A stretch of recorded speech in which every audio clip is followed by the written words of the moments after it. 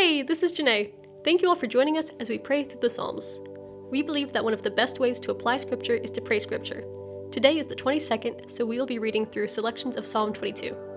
If you'd like to know more about our method of praying the Psalms, you can check out the link in the show notes. The passage reads, my God, why have you forsaken me? Why are you so far from saving me from the words of my groaning? My God, I pray by day, but you do not answer, and by night, but I find no rest. Yet you are holy, enthroned on the praises of Israel. But I am a worm and not a man, scorned by mankind and despised by the people. All who see me mock me. They make mouths at me, they wag their heads. He trusts in the Lord, let him deliver him, let him rescue him, for he delights in him. I am poured out like water, and all my bones are out of joint. My heart is like wax, it is melted within my breast. My strength is dried up, and my tongue sticks to my jaws. You lay me in the dust of death. For dogs encompass me, a company of evildoers encircles me. They have pierced my hands and feet. I can count all my bones. They stare and gloat over me. They divide my garments among them for my clothing, and for my clothing they cast lots. But you, O Lord, do not be far off.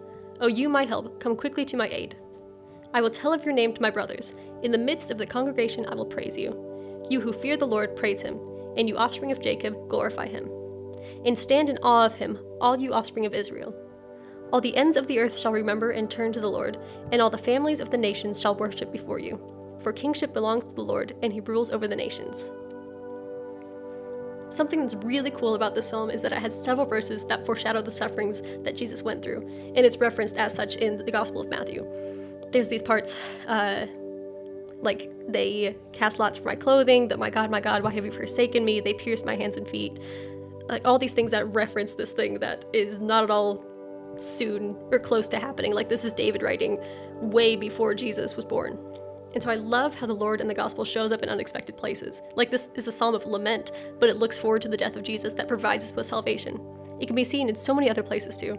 My favorite example, I think, is in my film classes, we talk about narrative structure. So you start with the normal world, and then something goes wrong, and it seems impossible to fix it, but yet what was wrong was made right, and then you return to a new normal. And that's the gospel. Like the Lord created the world good, then sin entered the world, and it seems impossible for man to ever get to dwell with God again.